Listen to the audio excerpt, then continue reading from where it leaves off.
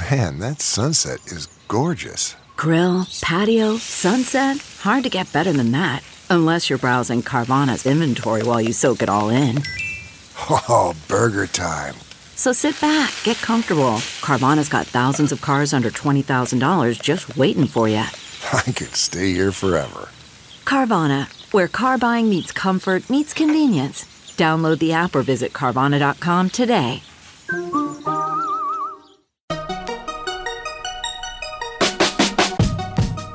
Welcome to the Tech Meme Ride Home for Wednesday, March 25th, 2020. I'm Brian McCullough. Today, how Facebook is coping with Corona. Google Podcasts comes to iOS. Ad blocking officially comes to Safari. When Apple thinks it can reopen stores, Singapore open sources its Corona contact tracing app.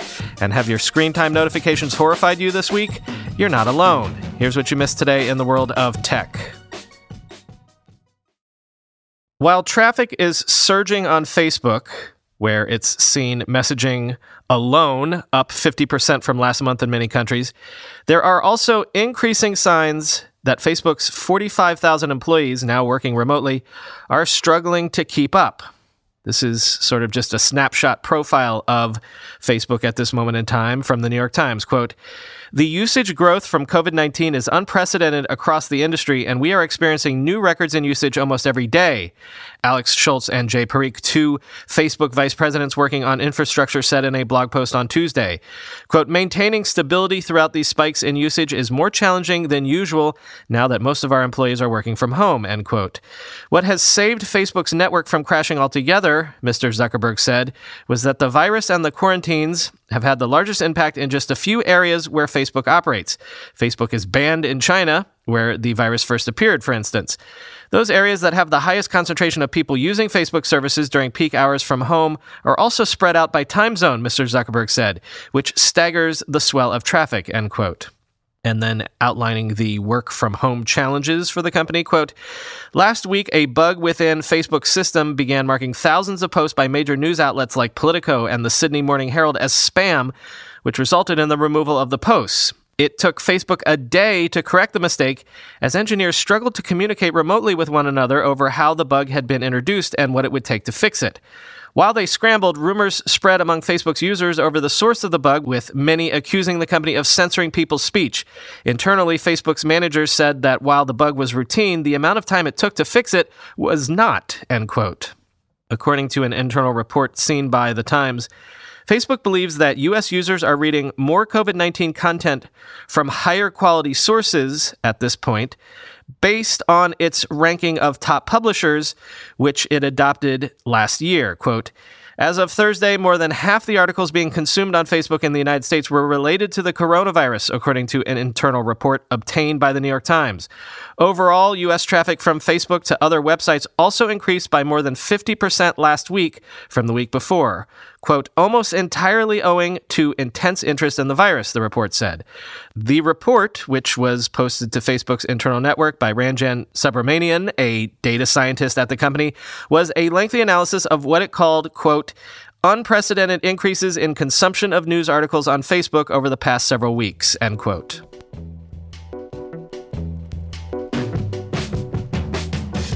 I myself still can't get it to come up for me on the App Store, but Google has finally brought its Podcasts app to iOS, while at the same time unveiling a redesign of the Android version of the app, making users' listening habits syncable across platforms like Google Podcasts for the web.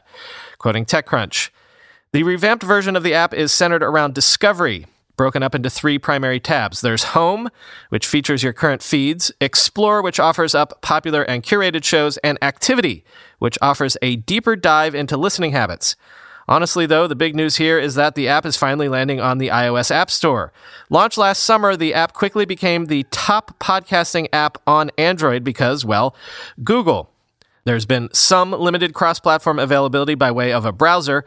Obviously, though, native app support is much more appealing for iPhone and iPad owners looking to see what kind of alternative Google is offering to Apple's own popular Podcasts app," end quote.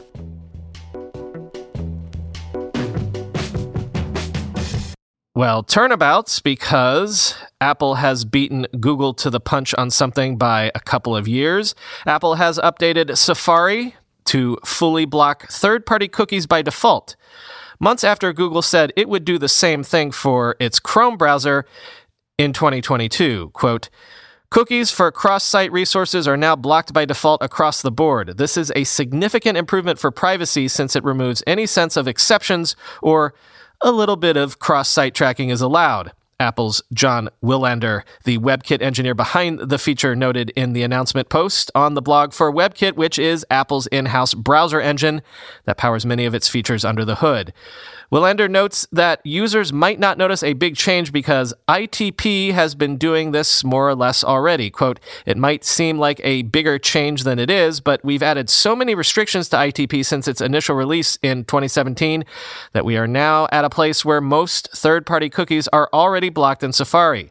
Apple first launched ITP within Safari nearly 3 years ago, where it immediately set a new bar for web privacy standards on both desktop and mobile by blocking some, but not all, cookies by default. Alongside the substantial privacy work of Mozilla's Firefox, which also blocks third-party cookies by default as of last summer, Apple has been pioneering a machine learning approach to web tracking prevention that has made Safari one of the most widely used and secure web tools available. In addition to blocking third-party cookies across the board and by default, Willander says ITP now has safeguards against trackers using the very nature of tracking prevention as a way to keep tabs on users. He adds that the new feature set also ensures that websites and trackers can't use login IDs to digitally fingerprint users who might otherwise be using tracking prevention or other privacy tools. Quote, "Full third-party cookie blocking makes sure there's no ITP state that can be detected through cookie blocking behavior.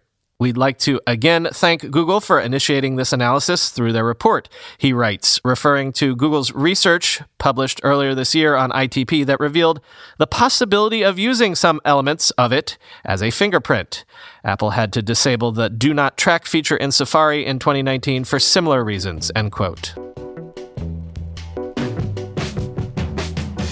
Apple's Senior Vice President of People and Retail, Deidre O'Brien, has said in an internal memo that Apple expects to start reopening its retail stores in the first half of April, but on a staggered, rolling basis, quoting Mark Gurman in Bloomberg. The memo to employees also said that remote work would be extended after Apple's global offices outside of China were closed earlier this month. Quote, "In all our offices outside of Greater China, we are extending flexible work arrangements for all team members, outside of those whose work requires them to be on site, through at least April 5th, which will then be reevaluated weekly depending on your location," O'Brien told staff in the memo sent this week. O'Brien said Apple is, quote, "putting the health of our teams, customers, and communities first," end quote.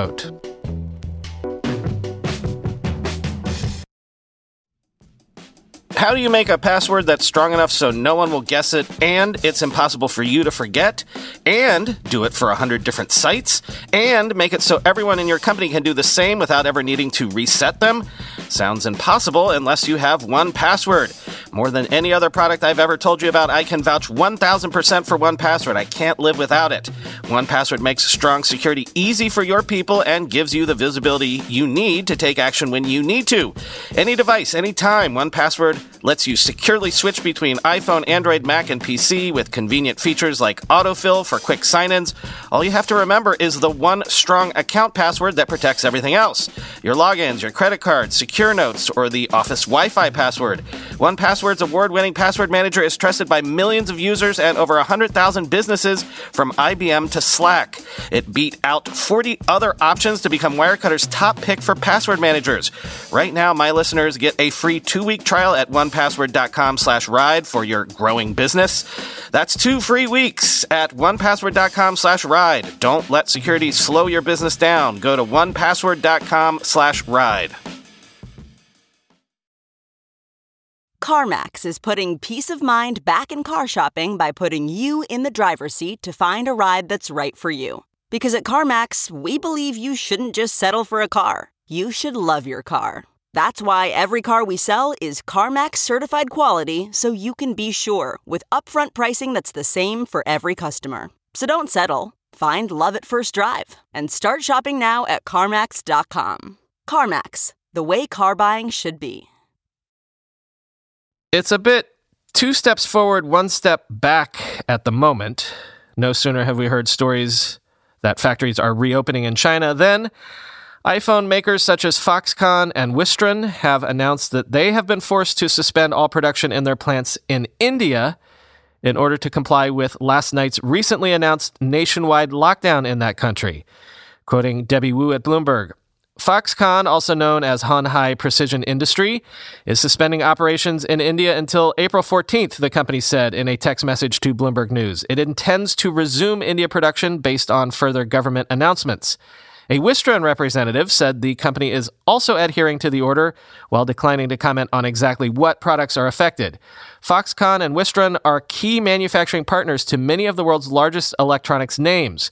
While neither company said which products have been affected, their Indian facilities mainly crank out older iPhone models or produce gadgets primarily aimed at the domestic market. Wistron's chairman, Simon Lin, said on an earnings call on Wednesday that he believes lockdowns in countries where the company operates, including India and Malaysia, will only be a short-term issue as Wistron doesn't have labor shortage problems there, and production can be resumed quickly once restrictions are lifted.